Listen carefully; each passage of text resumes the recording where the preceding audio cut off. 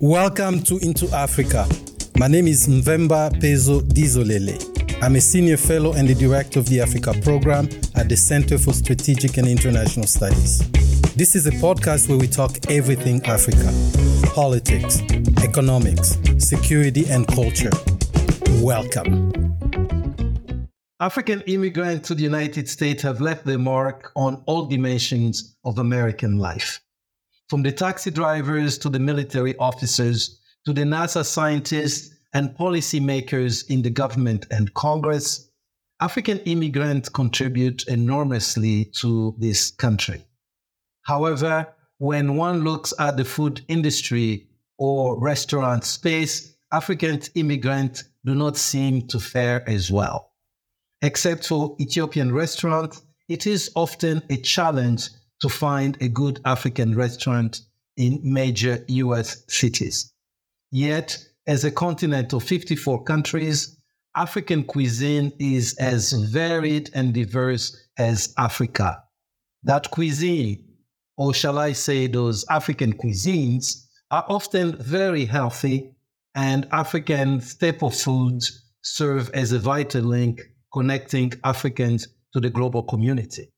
So why is it that we do not see many good African restaurants in the United States? Is it about food? We know Africans are entrepreneurial. Do they face other obstacles, such as finance? Or is it about service? What would it take to change this situation? Joining me on Into Africa today to help address these questions is Pierre Thiam, a renowned chef, author, and social activist celebrated for popularizing West African cuisine globally through TED Talk and books. Pierre is the executive chef of Teranga in New York City and Nok by Alara in Lagos, Nigeria, where he has introduced healthy, locally sourced West African dishes. Pierre is also the executive chef at the Pullman Hotel in Dakar, Senegal. Pierre Thiam, welcome to Into Africa. Thank you, Mvemba. It's a pleasure to be here. So you have made it your business to feed people. You also made it your business to push African food around the world, not just in Senegal and New York. I'm sure you've done a few other things. I read somewhere actually that you fed the King of Morocco and President Emmanuel Macron of France. Why food? Why African food? And why do we still have these challenges? Why food? I guess food is vital. I mean, food is something we all need to have. And I love food, actually. And why African food? This is the food I actually enjoy the most. Why am I doing this? You know, there's a lot of whys here. But why am I doing this? How I stumbled into this profession is when I first arrived to New York as a young student. I had a student visa when I came to New York. And that was back in the late 80s, early 90s. I was here after a period of student crisis in Senegal, where we had so many days of strikes that the government shut the university down.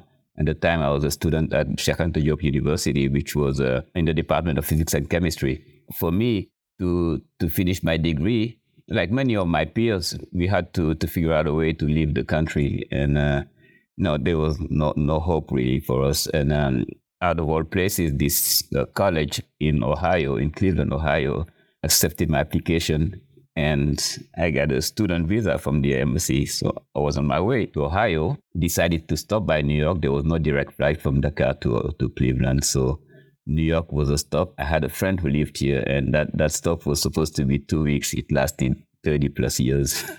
So to make a long story short, being in the restaurant world in this wonderful food capital of the world, which is New York City, I saw an opportunity. I had been working from the bottom up in this field. There was so many amazing food being present in New York, but the food from Africa, as you well mentioned in your introduction, was absent. And that food, to me, had its place here for different reasons. You grow up in a city like Dakar, which is a city where there's such a diversity, a beautiful pastiche of food from the region, from the street food, the women from Benin making these amazing black eyed pea fritters, and you have the maki, what we call maki, from Cote d'Ivoire and Cameroon.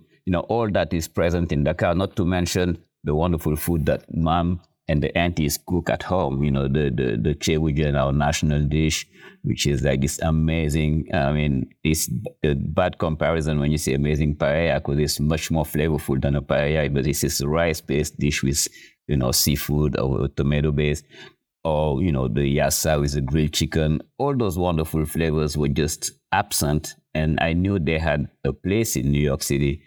And, as you mentioned, there's such a beautiful diversity of food from the continent that you cannot say there's one cuisine. There's cuisines. You take Nigeria, it's like a country with 200 plus languages. So imagine the diversity of the cuisine that can come out of it, and, not only the ingredients, but their methods of cooking. So all of that just made me confident that there was a way to find inspiration in that cuisine. As I'm growing as a chef, I wanted to grow as a chef that find inspiration in its tradition.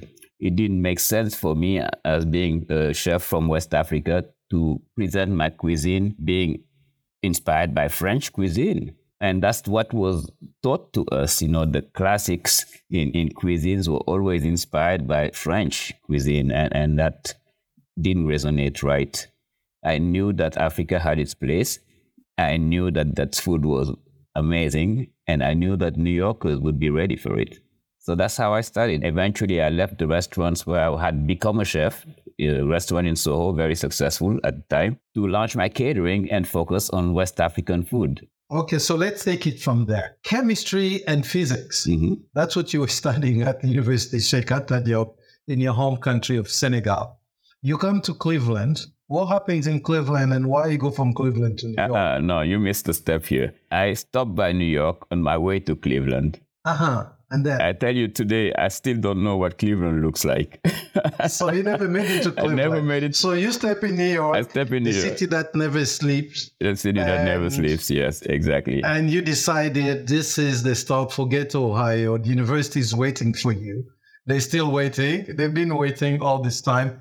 And you say you started from the bottom up. What happened? What does that mean when you say you started from the bottom? So you had to live. You came back from a foreign country. You had to survive, like all of us.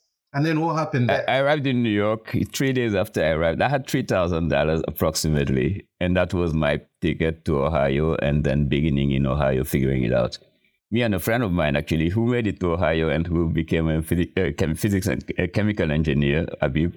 So anyway, my way to Ohio, I stopped by New York. Another friend of ours lived here. He lived in, there's like these places where lots of Senegalese immigrants were living. It was kind of a hotel / immigrant rooms / lots of junkies. At the time, New York was late 80s. It was the AIDS epidemic. It was crack epidemic. I'm not sure if you're familiar with that time.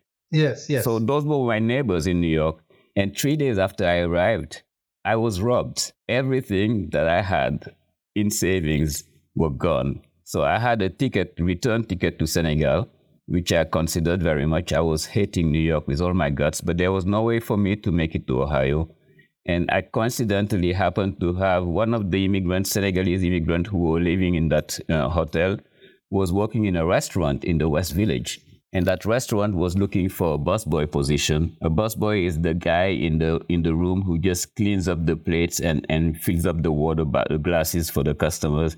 And that didn't require any particular skills. So that's how I was hired for that job. And the boss of that restaurant was still a good friend, Richard Garvin. The restaurant was in the West Village.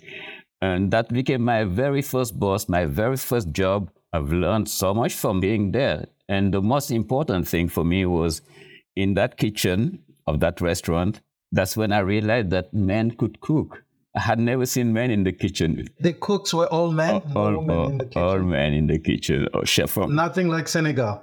No, nothing like West Africa, from Chef Bill all the way to Manuel, the dishwasher, and Samba, the guy who got me the job. They were all men in that kitchen. And they were crazy men too. There was a crazy crew. And they became my friends, really. They became the place I wanted to hang out the most. The food looked amazing. And the chef took a liking into me. And what type of cuisine was It was American. It was modern American. The chef had studied in France, so he liked to practice his French with me. And that's how he invited me. He knew my story. He knew that I was hating what I was doing now. I always thought of myself as like an intellectual, and I'm doing this manual job. And he's like, no, you have to, there is a path out of this. And actually, why don't you take extra shifts when you finish busboy? Come in the kitchen and become a dishwasher.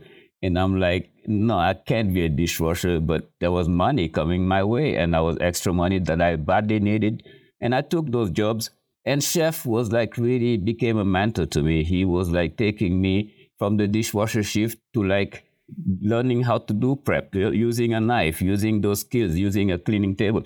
So that's how I went from the prep, and then from the prep to garde-manger, which is the next station after garde-manger. That's when you walk into the cold station of the kitchen and start to learn the salads and the dressings, and start to now realize that cooking is chemistry. So that's the link now, because you're realizing that every reaction in the kitchen, all the sauces, all respond to what you learn in the lab. The lipids, the vinegar is the acid, the lemon, the juice is the other acid. Those things are reactions that you can understand now. You understand the terms, even the terms that we use, emulsion that becomes a vinaigrette. Those things were like things that I knew in theory, and now I'm like really applying it and realizing that this is even more interesting than what I was learning in labs at Dakar University. This is instant gratification. You can taste it. It's so much more interest than the theory. And eventually from garde-manger, you move to the other stations in the kitchen, to the grill, to the sauces,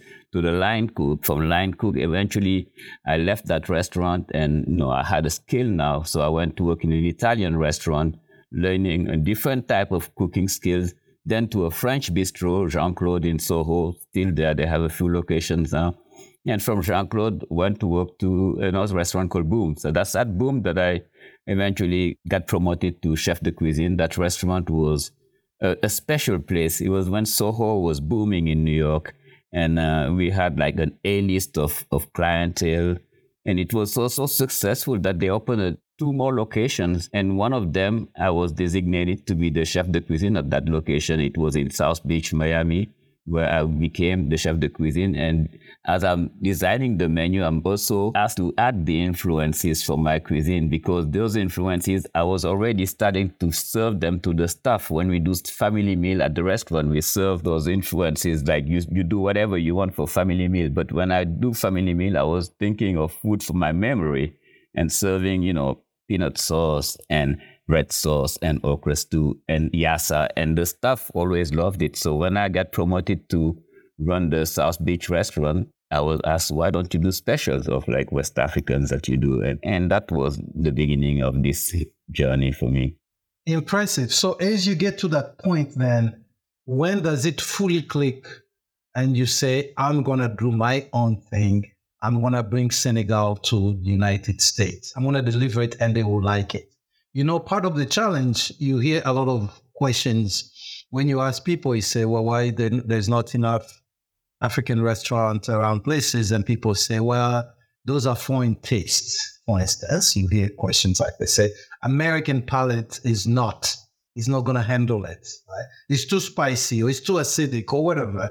But yet we see Indian restaurants, we see Chinese restaurants, and maybe those restaurants, those cuisines have adapted to the American palate.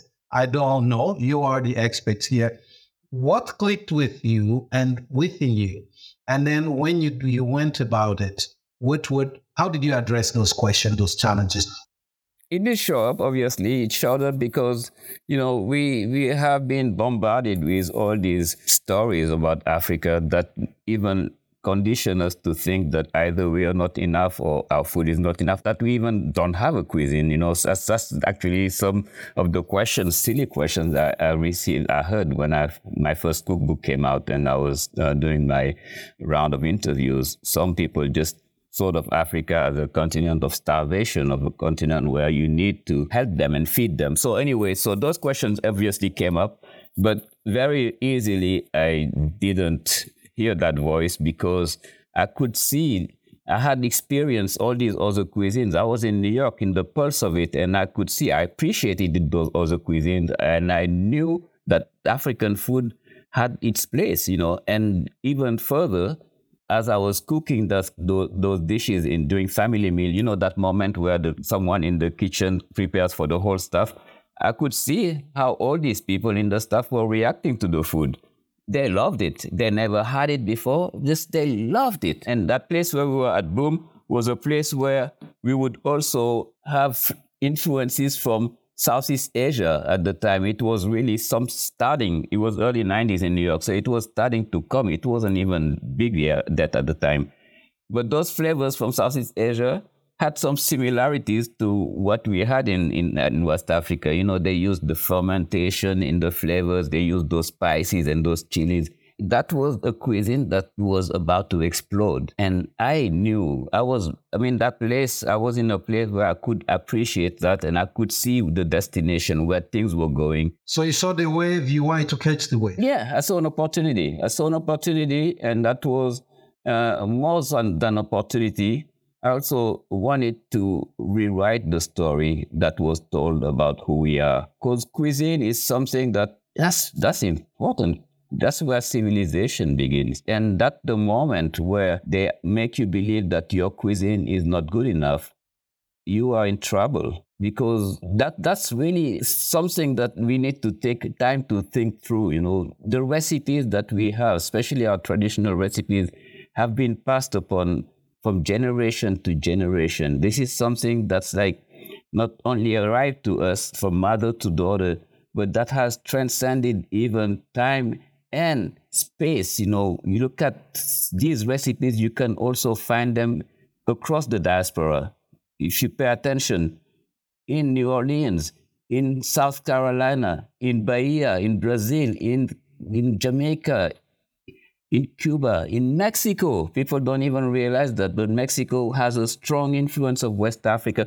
So that's a cuisine we need to really just not only respect and pay attention to, but it's very important that we also give it the credits, its due credits. And that was one of the things I thought I was going to tap into. I felt like it was important for me as I look for that inspiration, that I also bring this as my mission, to bring it to the forefront and really tell the story right. So it was all of that inspired me.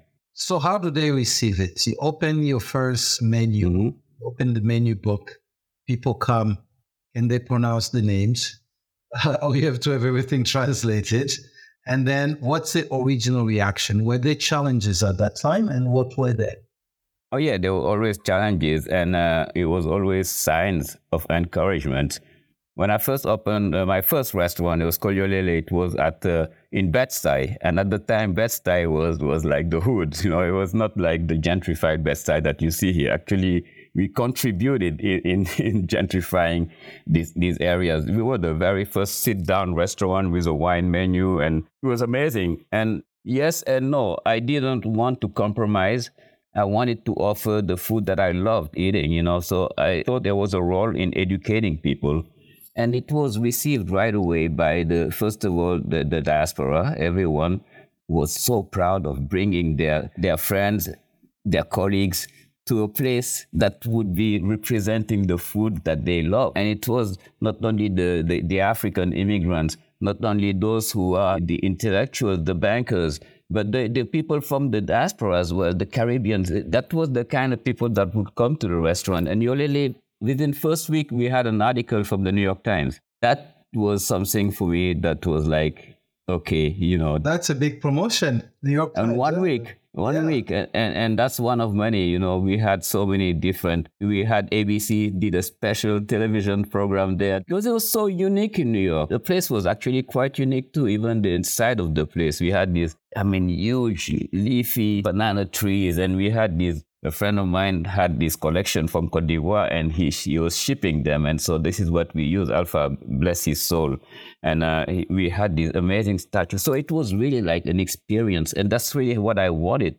You enter and you're having an experience. That's what a restaurant's supposed to be, offering just a cultural experience, and that's the flavors, the visual, the sound, the music, everything was transporting you to that part of the world where this food is from. And New Yorkers, it resonated. It resonated. Yeah.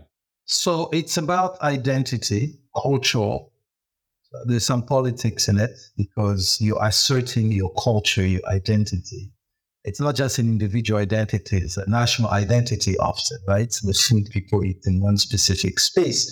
But it's also pioneering. You are pioneering, literally. You are a trailblazer in one specific space, in this case, the American space. And you're doing this alongside other culture that actually asserting themselves, the Indian with the Chinese and so on. The question is that I raised at the beginning here, why don't we see enough African restaurant, for instance, knowing what you've just described? And I don't think I'm exaggerating. You go to any major American cities, forget the small town, any major, and you say, I want to eat some African food. People ask us this question all the time, and we don't have recommendations for them often because it's so limited, right? You go in a place even like Washington, eventually you find Ethiopian. What about the Nigerians? Where are the Senegalese? Where are the Congolese? We just said it's as diverse as the continent. Yeah, the cuisine is as diverse as the continent. Yet we don't see that diverse. We see the diversity in people. African immigrants are all over the place, like I described again. The scientists, we don't see the Pierre Thiams. Why is it such a rarity? What are the challenges there? Many of them. And I will start with the disruption of colonization that really played a big role on us. That disruption created this mentality. We tend to not often even put so much value to our food. And I'm giving you an example. And that example that happened to me when I did this project in Lagos to open a restaurant on Victoria Island, which is like the prime areas of Lagos. And that was a first restaurant that was serving West African inspired cuisine at an upscale level. And that example of Lagos, you can find it duplicated in most major cities of Africa. If you go to the downtown areas where the best addresses are, you will see French, you will see Italian, you will see Japanese, you will see all kinds of cuisines. And oftentimes what's missing is the local cuisine. And this is this mindset that we are not thinking of ourselves in these places, and we have sometimes even stopped ourselves from even thinking of developing our cuisine to that level. And it doesn't need to be a stretch. We have plenty to be at that level. When we open Lagos, and up to today, Nok by Alara is the destination in Lagos, is the place. You go online, you look into restaurants, and it's like the locals as well as the expatriates, because the expatriates are looking for those flavors. They hear why they're going to be looking for French food when they are in Lagos. So that's what's been happening, and that's that same problem that we're having here. That's one of the reasons. Another reason being America has had obviously a tricky relationship with Africa in its history, and that relationship has also created lots of propaganda. I mean, you, in your system, in your medium, the media have played a role in really telling a story of Africa that is not the story that we know. And that story of Africa has created some kind of a mistrust among our potential clients, our potential customers. People don't think of Africa as the place where they will go to enjoy a wonderful meal. That was the case. I mean, it's going to change. I know it's changing, and I can see it now. I mean, yes, we are pioneering, but look at today. You look at New York City. There are restaurants like Tatiana. You cannot have a reservation at Tatiana unless you book it 6 months before. And that's a cuisine that's proudly West African inspired by my boy Kwame. Good example. Another Nigerian brother doing the same thing in Brooklyn, Department of Culture. So those are little examples that tells you that it's getting there. This year, I think there are four or five cookbooks that are coming out in the US that are inspired by West African food. And that's really a first, never seen before. The fact is, this cuisine not only is delicious, but it's also a cuisine that's timely because the conscious consumers, that is the growing number of consumers, are looking for a food that's plant-based, that's diverse. That's also the fact that Africa is the last frontier. People are now more curious and they are looking into, thanks to the media, the Food Network and all that have popularized the food to a point where people are now more comfortable into exploring other cultures. And they're realizing that this cuisine, especially the cuisine from this part of the world, is the cuisine that answers all those challenges that we're facing. You know, our world, we're facing challenges of like a food that's not diversified. We're eating the same grains. We're looking for plant-based diets now. That's what West African cuisine is. It's plant-based at its core. You know, it's like leafy vegetables, it's beans, it's grains. All of those are coming, and then the protein at a lesser scale. And the methods of cooking are so full of flavors. It's not the spicy thing that people want us to believe. Yes, we put some heat to it, but that's also optional, and we talk about it in our cookbooks. No, but the myth is making you think, oh, this West African food is unhealthy or it's too spicy. It's far from the truth. It's really far. I think when Chinese food was trying to break into this space, they faced similar challenges as well. So did the Japanese. I mean, imagine people trying to eat sushi. It was not always easy. Most people in the world don't eat raw fish. Yeah. So, but there's an issue of packaging, maybe also, or presentation. I mean, you were talking about the French culture, the French traditions there. Even the rating is French. Michelin, everybody wants to be Michelin. So maybe there's also restructuring all that stuff. Unless it's checked, marked by Michelin, you don't exist, in so many ways, the old system. So the question to you is presentation one of the challenge? The French are they exceptional in doing presentation. They make a couple dots on your plate.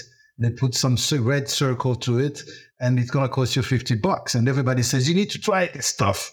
And you're like, what exactly I'm trying, right? So there's presentation is also part of it, tradition as well. One challenge we face a lot, at least I have seen in my experience, you travel to the US, you find African restaurants. Just speaking on this side, sometimes service is a problem. In Washington, I know of a restaurant where the food is really good. But if you're going to go to that restaurant, you better eat before you leave your house. Because when you get there, it's going to take you 2 hours, an hour and a half before they bring you your food.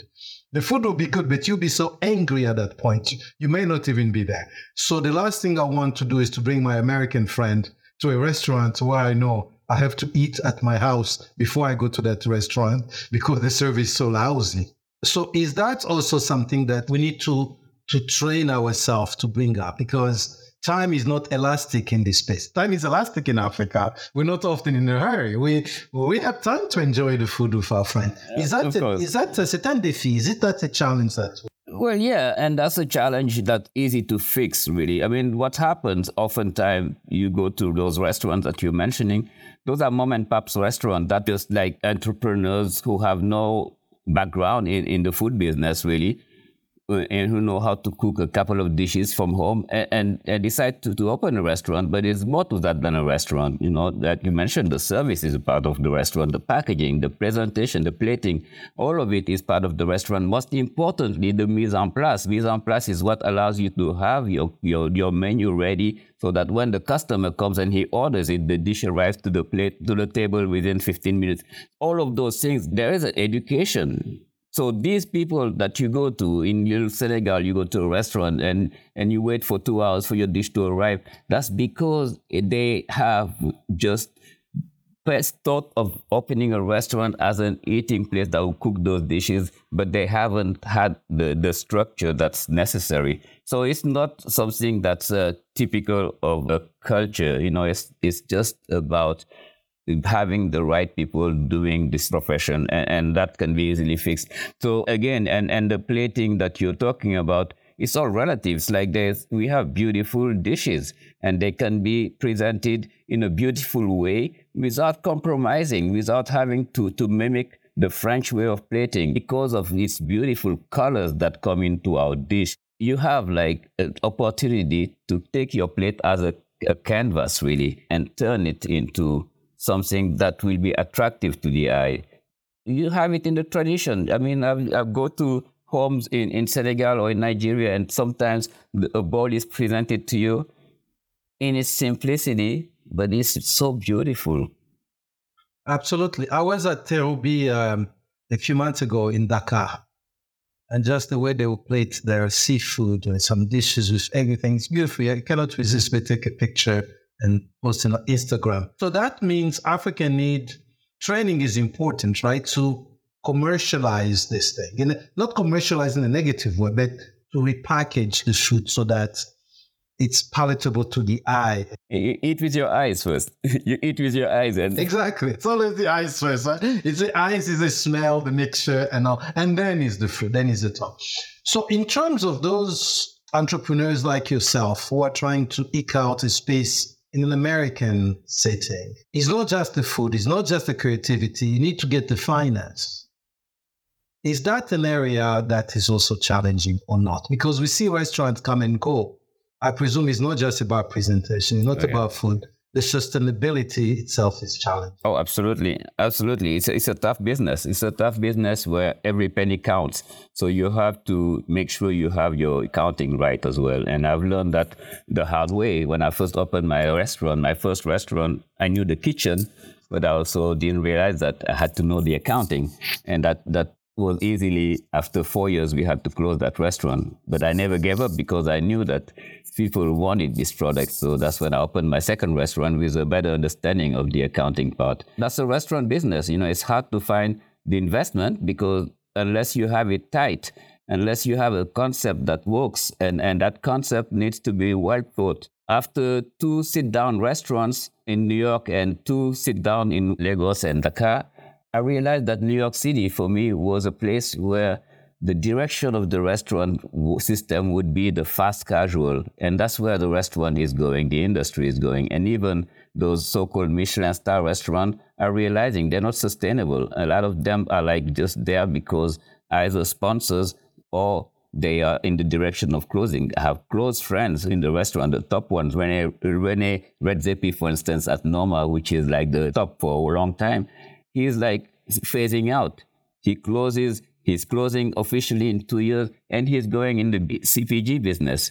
CPG. What is the CPG? CPG is, being in the mass production, in the supermarkets, which is what I've done with Yolele. We have Yolele in supermarkets now, in Whole Foods. We have Yolele at Target. We have Yolele at Mayo and at Sprouts, because that's the way for you to reach a wider audience. For me, that started with realizing that there is still going to be some people who would be intimidated by entering an African restaurant and sitting down and looking at a dish that says poisson braisé or kijenu or chewujan, and they're just like scared to try it. So fast casual was the answer to me. You come to the restaurant, and that's how I have 2 Teranga restaurants in New York. They're fast casual. You enter and you see the menu on the board, and you decide what's going to be on your plate. You want the red rice, you want the onion sauce, you want the fufu, you want the acheke, and you decide gradually what's going to be on your bowl. You want the fonio, and then you decide what protein you're going to have on your bowl. Is it going to be the roasted salmon with a shawarma topping, or is it going to be the grilled chicken with onions and with lemon marinated, and all the beans, and so those different ways of presenting just this West African cuisine. And I go abroad West Africa, and that's intentional too. I never wanted to limit myself to Senegal. I really wanted this cuisine to also be a way of decolonizing myself. These borders are not real, and this food transcends the borders. So with a fast casual approach, I was able to do that, and people have been able to just come to it comfortably. And you look at the Teranga restaurant, we have a Midtown location on 53rd and Lexington, or we have a Harlem location on 110 and 5th Avenue. When you enter it, you are surprised by the diversity. People from all backgrounds, like, hipsters, Indians, Chinese, American, Caucasians, and Africans are together coming and comfortably having these different foods because they're comfortable, they're not intimidated. The setting is inviting, but it's still having an experience. And that took me to the next level. As I'm getting to the Teranga, I also knew that it was an opportunity to educate and to bring our ingredients. Why are not our ingredients are not available in the market? Why isn't fonio in the market? So that's when I decided to bring packaging that would be an opportunity for economic prosperity for the small farming communities in Africa. So there's so many opportunities that come. We brought fonio, and that was 7 years ago in one supermarket first when Whole Foods were opening in Harlem. And today we are in all the Whole Foods in America, and we have a diversity of fonio products. We have chips, we have fonio pilafs, the yassa, the jollof. You can go and get them directly. You have them online now. So this is to tell you that people are ready for these African flavors. People are ready to try it. People are ready because they know it's having impact. It's good for their health. We even introduced our products to industries like the brewery. We have fonio beer now. We have collaborations with like Brooklyn Brewery. This is just came out in the market this week, this past week actually at Whole Foods. You can go and have fonio rising beer. That's like the third collaboration we have on fonio beer with Brooklyn Brewery and Whole Foods. It's very impressive that we're in this case. As you look at the space, I call you a pioneer, a trailblazer. Other people will be looking into your footsteps and following into those footsteps. What is the outlook, briefly? What do you see the outlook for African cuisine in the United States? African cuisines in plural, like we say.